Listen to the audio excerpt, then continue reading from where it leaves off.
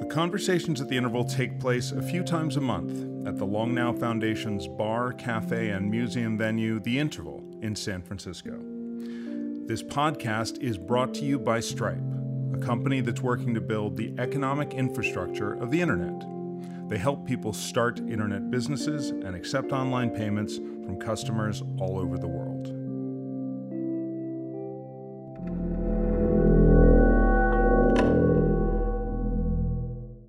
So normally you guys do a reading at these things, and we're going to instead just start this with some conversation.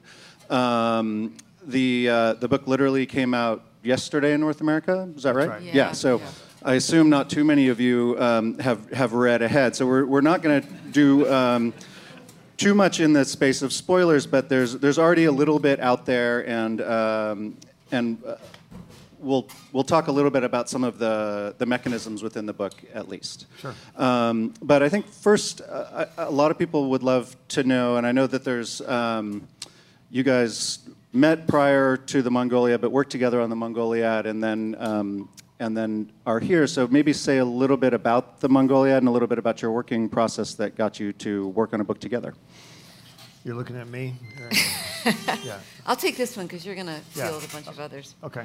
The Mongoliad was a collaboratively written, serialized bit of alternative historical fiction. Do you agree with that? Yeah, fair enough. That was written by 7 folks, Neal, 5 other males in Seattle, and me. I was added when they realized they needed a little estrogen added to the equation. And we wrote it over the course of approximately a year and a half, and it was originally intended to be just come out online, and then it ended up being published as a trilogy by one of Amazon's imprints, 47N, one of the first things that they printed, and then it was followed by a couple of other books that were written by smaller collections of people. But what was involved in writing it was once a week, the 6 people in Seattle would get together and hit each other with sticks for a while, and then sit around and have coffee and donuts and Skype me in, and we would talk about story and figure out who was writing what chapters this month, and it was an interesting bonding experience by satellite for me. And by the end of it, we all still liked each other. So Nice. And the origin story of this book didn't really come directly out of that, but that was how your first writing experience. How did this start? Yeah, previously Nikki and I had known each other for a few years because we share an agent and we share an editor. So, I came up with the idea for this story, this world, for some reason on Thanksgiving Day of, I think it was 2013. I just woke up in a Comfort Inn on the outskirts of Clinton, Iowa. It was a Thanksgiving trip, and I just basically wrote it down.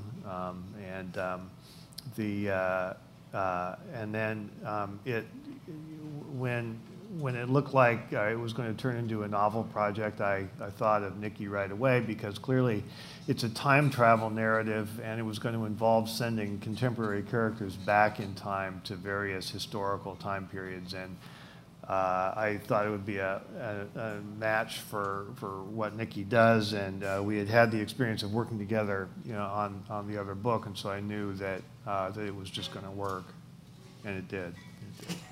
Yeah. the end. Yeah. And I know that some of these things come from kind of esoteric technology research that you do, and this one and the time travel part is based in some string of that, as it were. When you say this just came to you, was there something that you were working on or researching that brought you around to it? I don't know. It was just one of those weird things that kind of popped into my head, but there's sort of a connection back to some of the stuff I was thinking about with Anathem, having to do with there's a whole one of the things I became aware of when I was working on Anathem is that metaphysics is a real thing. It's not just like a quaint old thing that people used to do, but there are living metaphysicians who do that for a living. And one of the things that they talk about is sort of possible worlds or alternate worlds, and it ends up getting tied in with the many worlds interpretation of quantum mechanics on the physics side of things. And so that was just it was just interesting to me that people could actually sit around and think about that as like a serious topic of academic study. So so that kind of stuck with me, and part of what we're doing in this book is playing around with that and trying to eliminate some of the well-known logical paradoxes and problems that you get into when you're trying to write time travel literature. So the rules of the game in this book are that, first of all, the most recent time you can go back to is July 1851. So we get rid of the whole "why don't you go back in time and kill Hitler" thing. We don't even have to talk about that. And then the other thing is that there's multiple strands. So it's not just one past that leads to our future, but there are many different, slightly different versions of the past that get to vote on what their common future is going to look like. And so if you wanted to, if you wanted to go back and kill Hitler's great-great-great-grandfather, you could do that, but you'd have to do it 20 times in different versions of the past in order for it to stick. Right. Right. So it creates a cost to those efforts that become increasingly difficult. And also, when you go back that far and you change one variable, the repercussions spread out in a bigger way. So. Right. So you can't go back in time 20 years or 30 years and invest in Microsoft stock or something like that.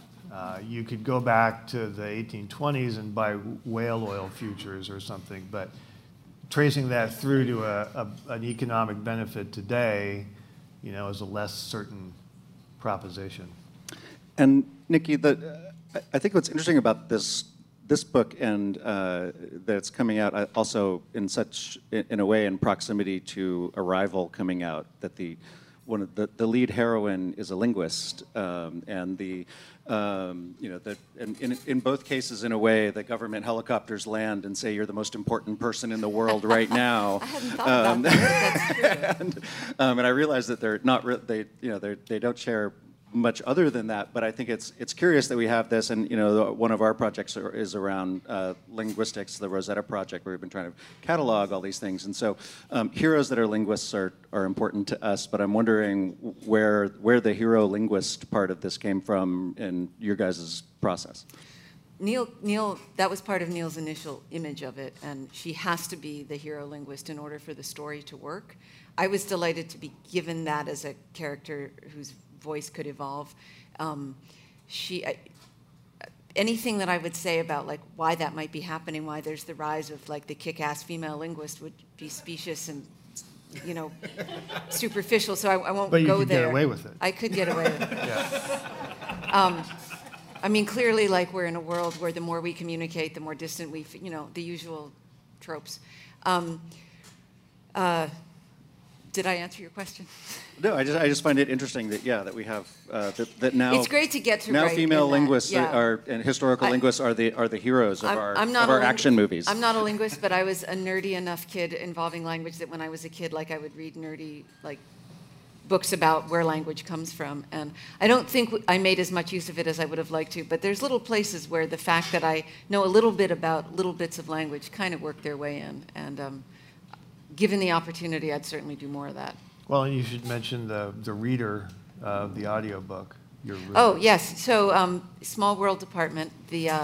My college roommate and best friend was a Harvard linguistics major, and the character in the book is a Harvard linguistics major. And after being a linguistics major, she went on to become an actress and a voiceover artist, and she is voicing the Harvard linguistics major. So. I'm very happy about that. And she sounds great, so. That's awesome. So yeah, we arranged this event a little bit late, and I got my advance copy digitally, and I was like, oh, maybe this is a shorter book, and so I'm halfway through now, and I realized when you get your book on your Kindle, you never really kind of know how long it is, but after 4 days of reading, and I'm 40% the way through, I was like, oh no, it's one of those books, and it's exciting that I've been going through it, but. You tend to write long books, and now even in collaboration, you're writing long books.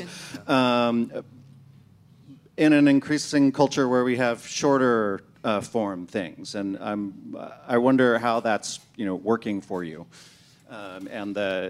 Do you always want to write long books, or how does that work? It's what I do. It's not a matter of wanting to necessarily, but it's. I think my observation is that first of all, there's plenty of long books that appear to do quite well and end up on bestseller lists and get adapted into TV shows and movies. So clearly there's a market for great big long books, and I think the people who read them enjoy the sort of indulgence of total immersion, prolonged immersion in a big, complicated world. And I think that explains why long-form television has become, an overwhelmingly popular and successful medium in the last, 10 years or so, is precisely because people kind of revel in the opportunity to get lost in a great big fictional universe. And the more that we become like the land of Twitter, the more that there is this sort of that ADD is sort of celebrated and found useful, the more we need the long form stuff to counterbalance that, I think.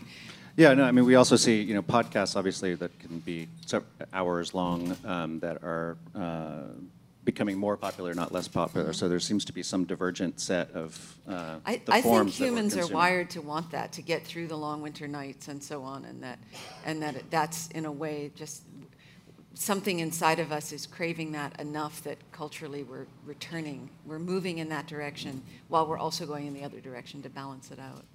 Also, within the book, it's an epistolary novel, so there's many different voices that are telling the story, and some of the storytelling happens in very, very short bites. I don't think there's no Twitter in it, but there's some Slack conversations. Yes. There's like interoffice memos. There's and Slack. Stuff, there's the equivalent of Slack messages. So basically of Twitter-like length, but then that's interspersed with much longer narrative pieces. Yeah, it's not 750 pages of Slack. Slack.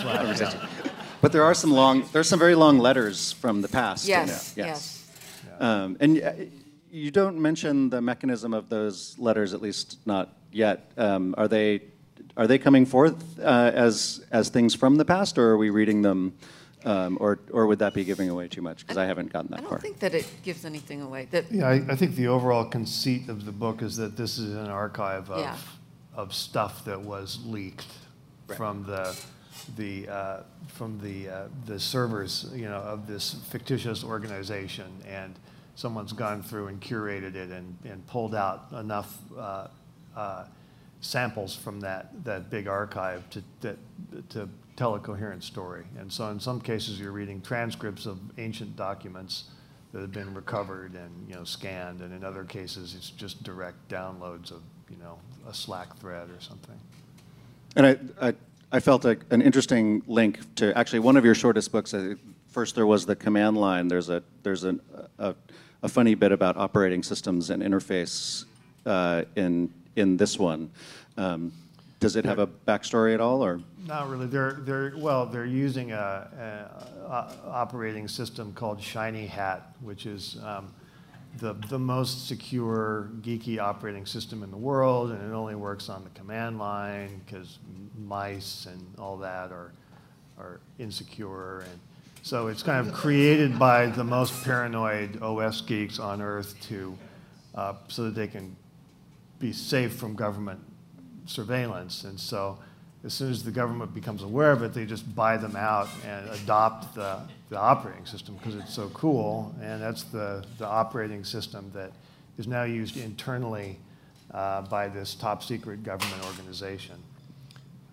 But I don't know, it's just a throwaway joke, because one of the things that comes up when you're writing this kind of book is that you want to throw in some technical details, like what kind of computers do they use, what kind of operating system do they use, and anything that I put in is going to be wrong. Right? If I just mention a specific real operating system or what have you, so it's more fun to just make something up. Nice. We're going to open up to questions in just a second, but yeah, I think the other what it turns out, I guess, was also a fictitious bit, was a brewery that's used. But in our research for creating this place, one of the things we learned is that some of the oldest companies that are in continuous operation tend to be breweries, bars, hotels, and that comes up here, and it also goes back to the name of it. It was a linguistic thing that you found as well. Tearsheet. Tearsheet, which I named after Doll Tearsheet, who's a character who's a prostitute in the Shakespeare's Henry plays, Henry IV. But it is also just he wasn't being terribly original when he used it. If you know what prostitutes do, all you have to do is think about it, and Tearsheet makes a lot of sense. So the story It took a minute, but you got it. Some of the action takes place in Elizabethan London and is centered on the old Tearsheet Brewery, which is sort of adjacent to a theater. So, thank you for that context. Now it makes more sense. All right. Do we have mics for questions, or are we? Yep. All right. We have one up front. Nikki, I have a question on, maybe for both of you, a question on research for historical novels now. And I guess you've been at it long enough to have done it back pre-web, and you sort of have to wander around Wales and stuff like that. But now with so much richness on the web, how has researching an historical period for fiction changed over time? I haven't really changed my methods at all, because the more information there is on the web, the more unreliable information there is on the web.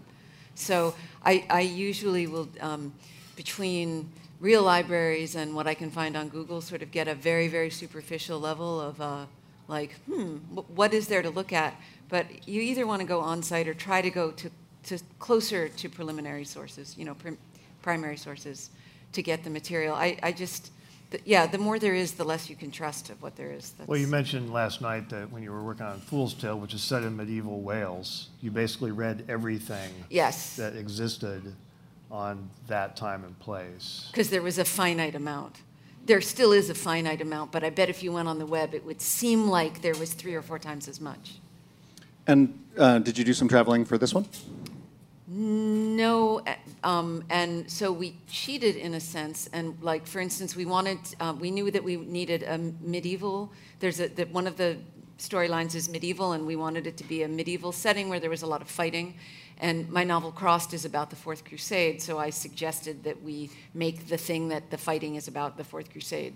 So then I didn't have to travel, because I traveled 10 years ago for that one, and I still have all my notes. Right.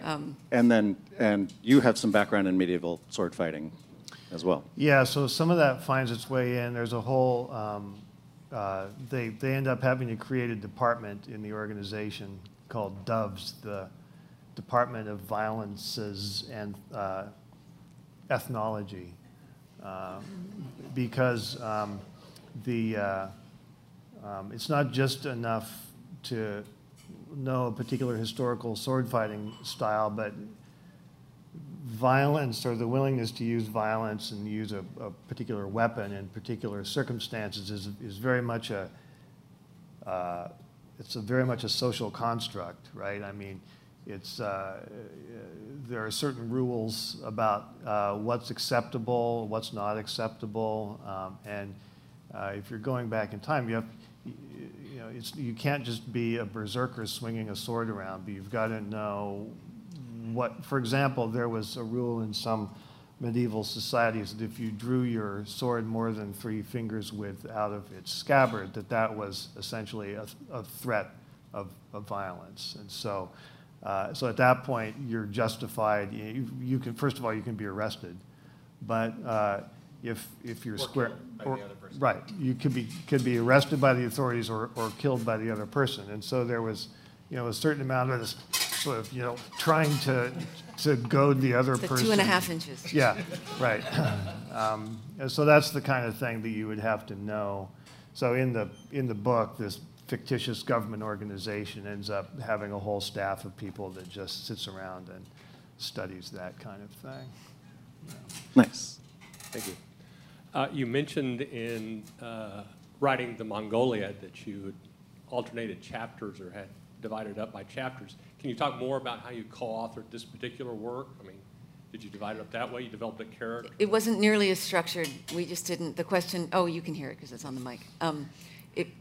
We just wrote what needed to be written when it needed to be written.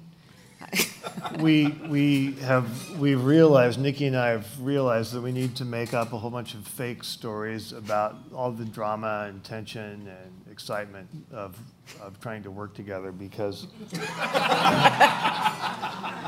in reality, she would just go write a bunch of stuff and then she'd mail it to me and I would work on it, and it just worked.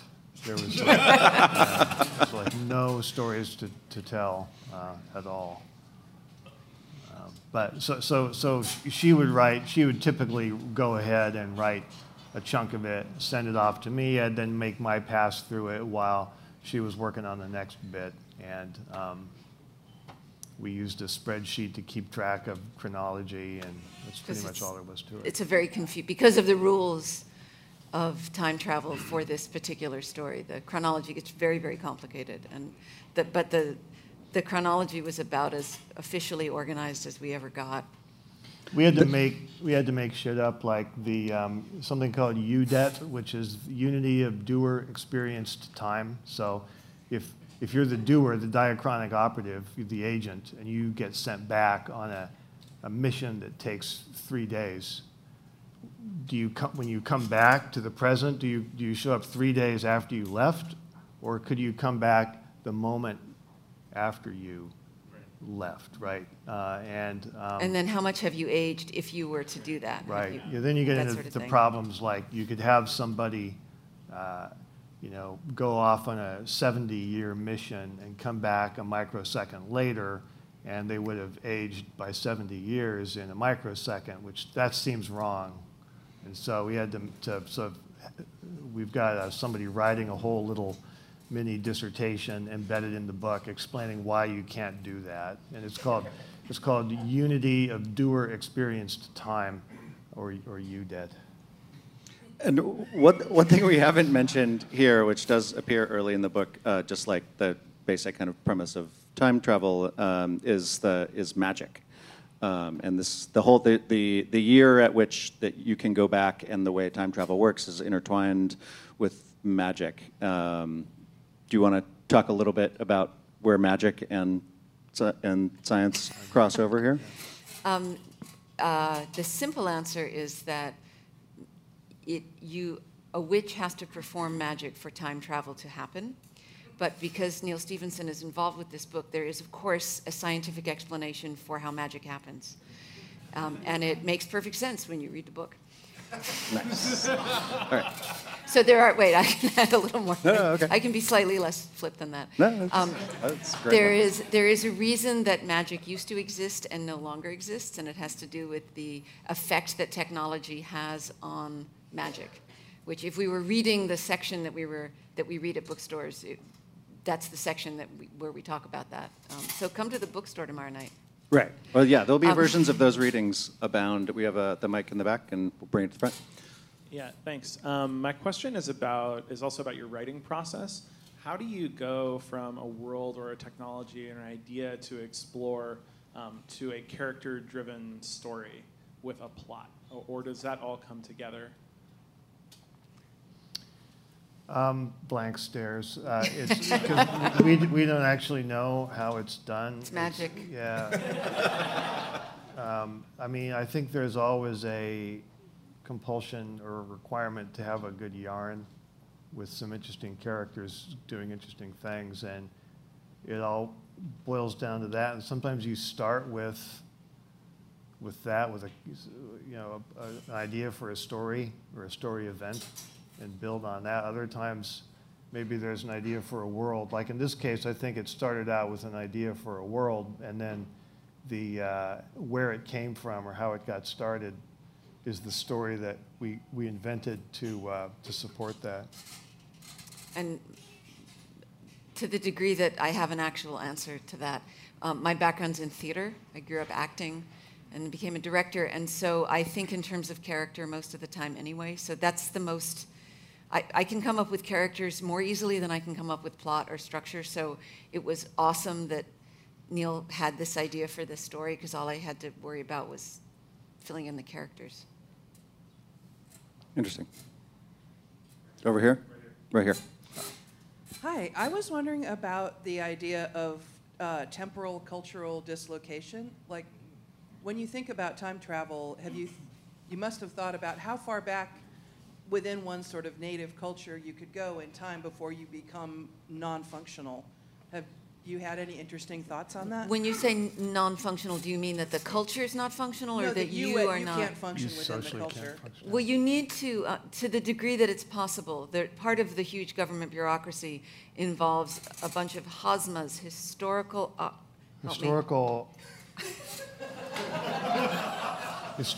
operations subject matter authorities. There we go. Yeah. Oh, okay. Thank you. Yeah. That clarifies it. Who prep you to the degree that it is at all possible. So it's a weird combination of like SEAL Team 6 training camp with a liberal arts college and a Renaissance fair. Where do I sign up for that? Exactly. And also almost astronauts too, right? There's I think, and just along those lines, getting into the part of what's your gut flora and your virus contamination going back and forth in time. Becomes a really interesting question, just like kind of the decontamination of the astronauts and New World travelers. So there's a physical side to it as well as the social side. Right. Yeah. So that's one of the reasons that an important character is a linguist, is because the most obvious and superficial answer to the question you asked is, well, you'd have to speak the language, right? And then, of course, that's just scraping the surface. Beyond that, you'd have to know. So the first thing that the linguist character does is go back to colonial Boston in 1640. So the language, there's something of a language change, right, which isn't a terribly difficult thing to deal with, but there's all of this other stuff that she has to know. Yeah, from how she dresses to what the social norms are, body language, how you even hold yourself.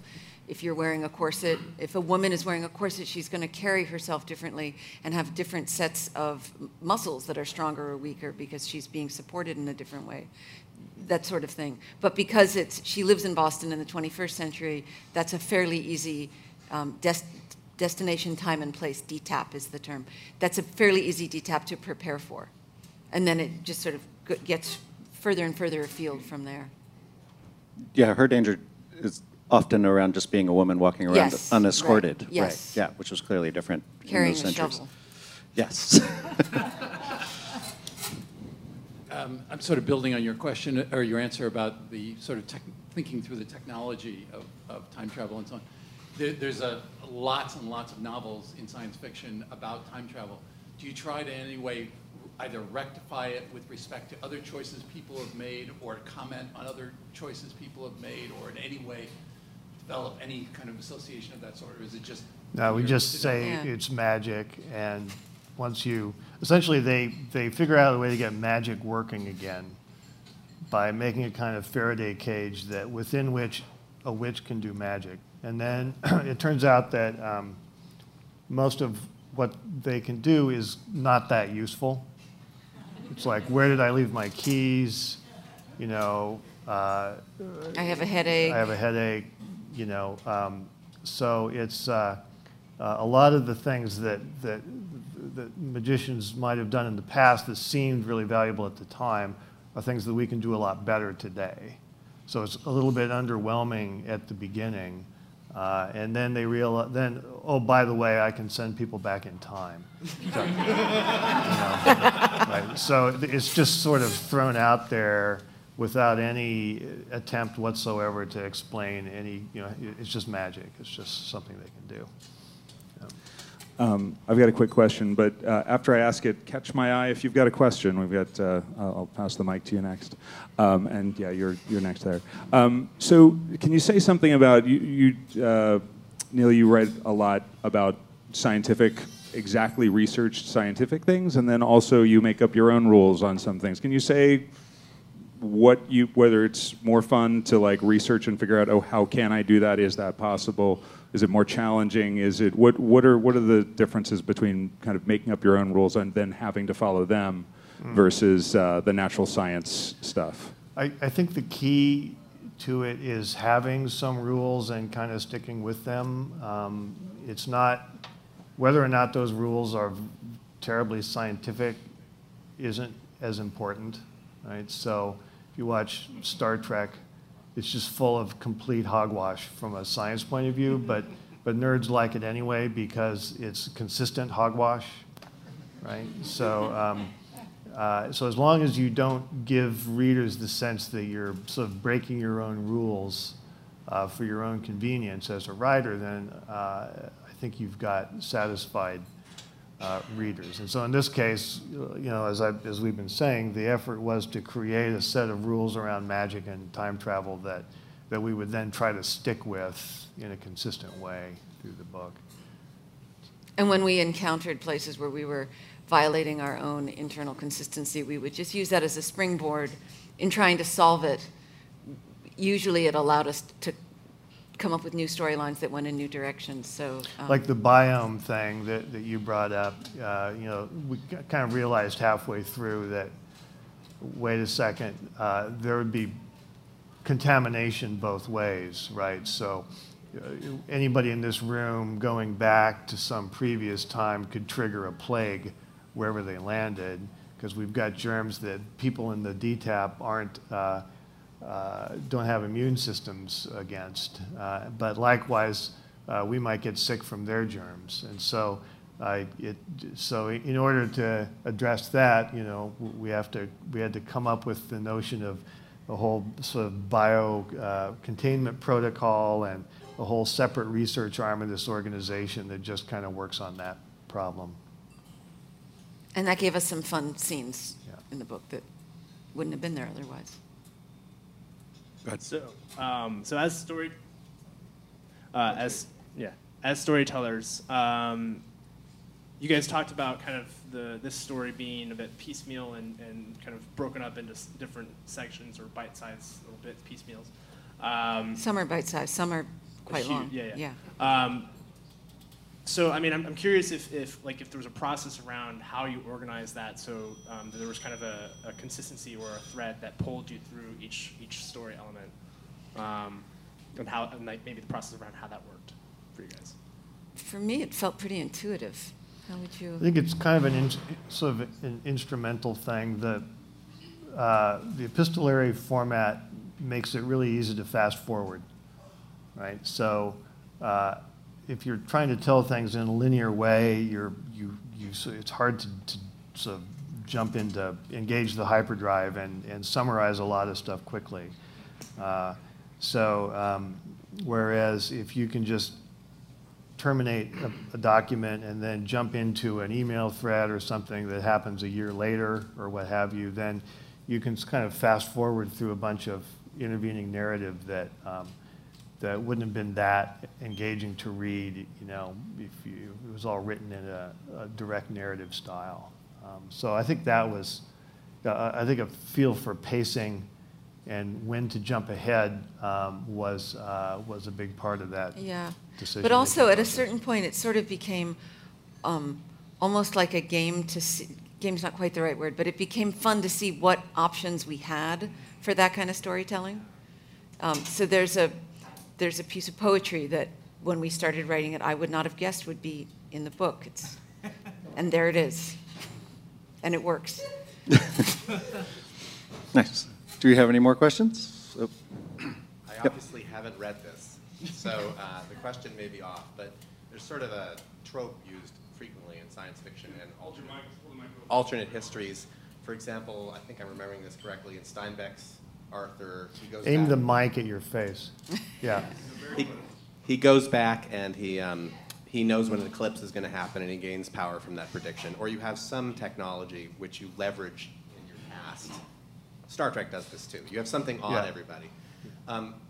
From what I'm hearing from you, it's almost sort of like deliberately the opposite, where you have to learn a lot of things about culture and stuff in order to succeed in It is deliberately the opposite, because there's another rule I forgot to mention, which is that if you make huge changes, like go kill Napoleon, it creates a complete disaster.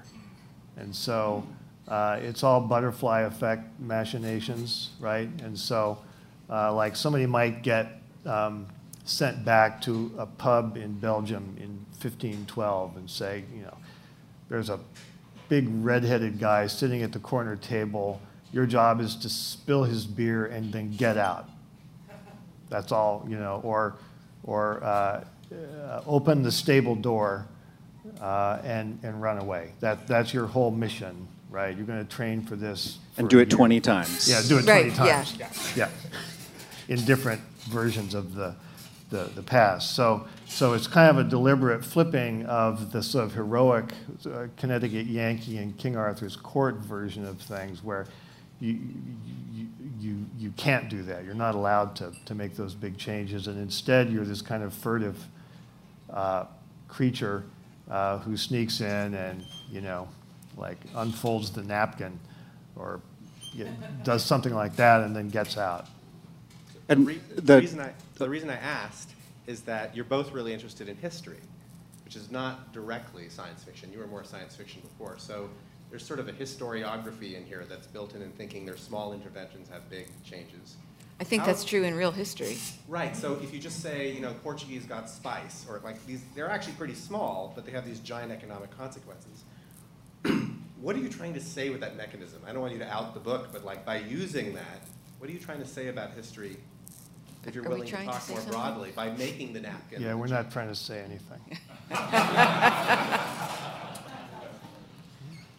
We're just telling a story. Yeah. Well, I think a good crossover point here is where science fiction and history meet, and obviously time machines are an awesome one, mechanism, as it were. And just last week we had James Glick talking, in effect, about the history of time machines and had the literary kind of origins of them.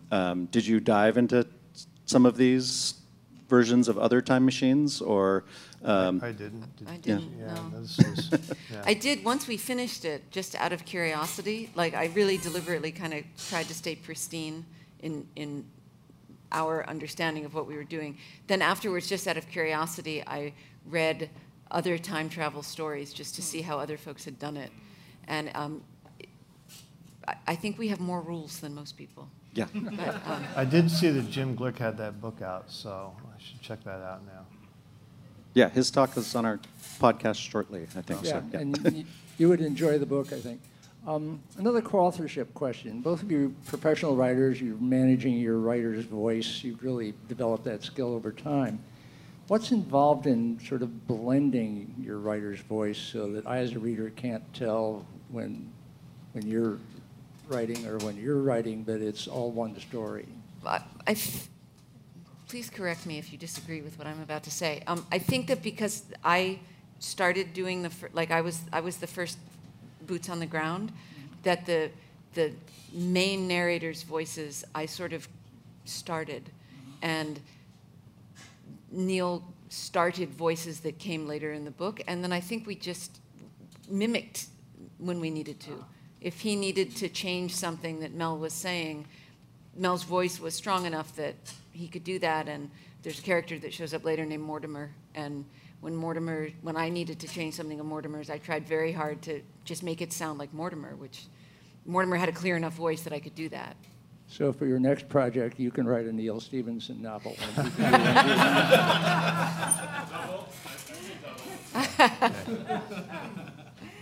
Okay, we're going to do our last few questions, and we'll move on to the inscription part of the afternoon. Hi. Is this on? It sounds like it was a lot of fun to play with the social norms of past cultures, and I'm sure the reader kind of reflects on today as a result of looking through those past lenses. At what point in the process did you say, oh, that's a fun and interesting mechanism? Was that built in from the beginning, or did you just kind of arrive at it? You mean using the premise of time travel to comment on the quirks of different cultures? Yes. I think you have to think about how quirky all culture is if you're going to put yourself outside of it to write about it, even your own culture. And beyond that, I would say it just kind of emerged directly from the specific story that we were telling and the places that we were sending our characters.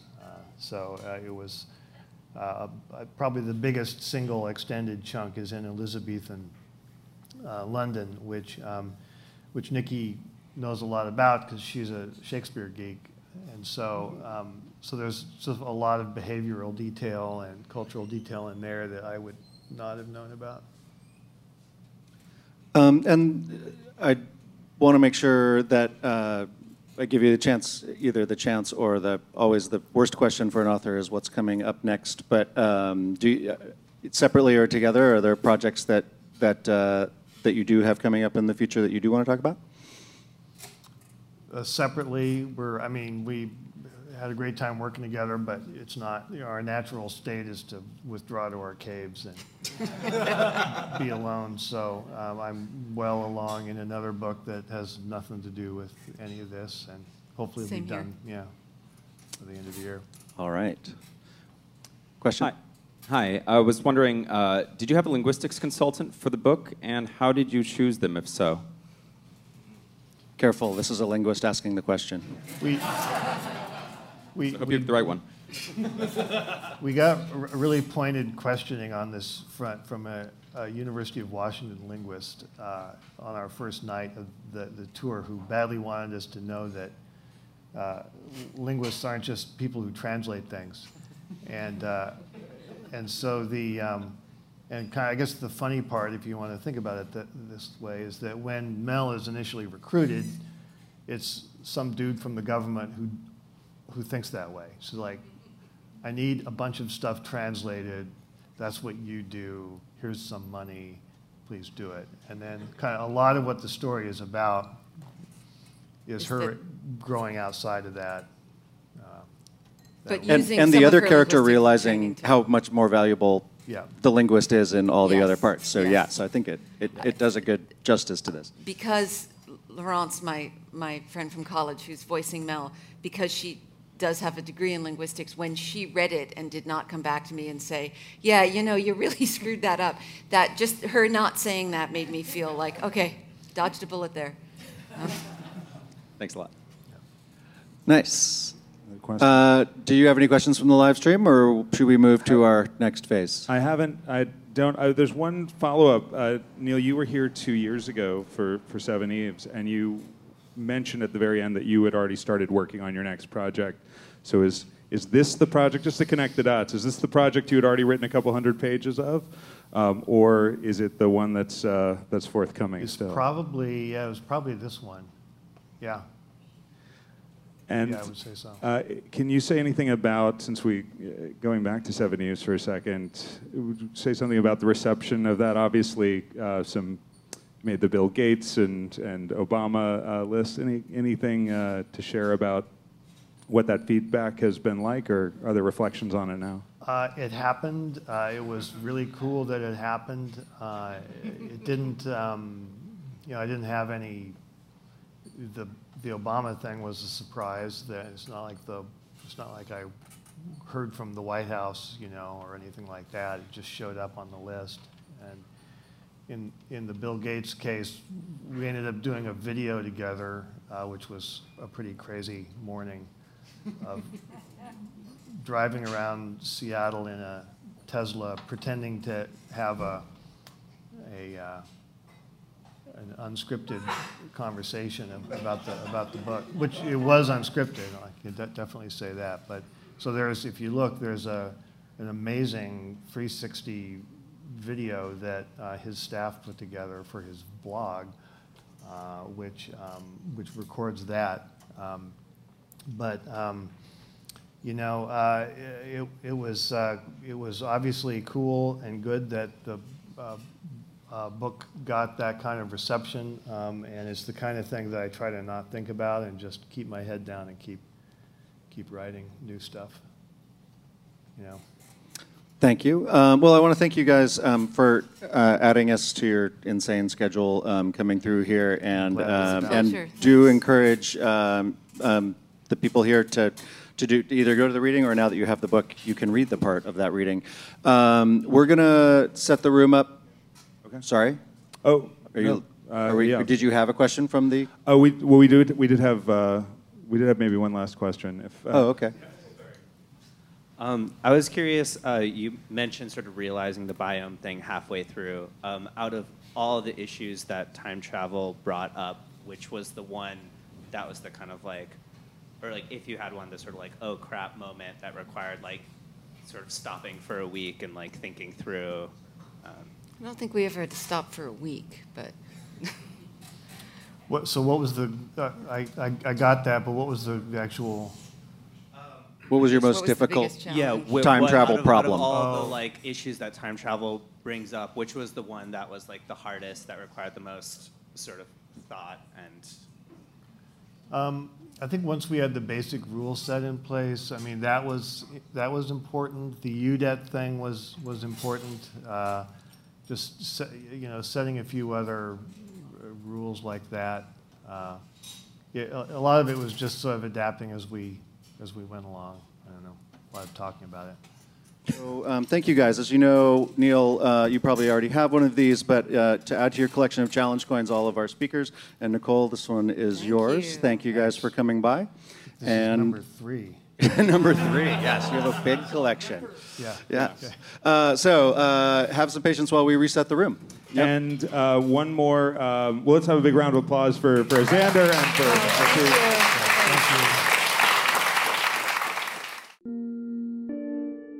If you enjoyed this talk, we hope you'll subscribe to hear more.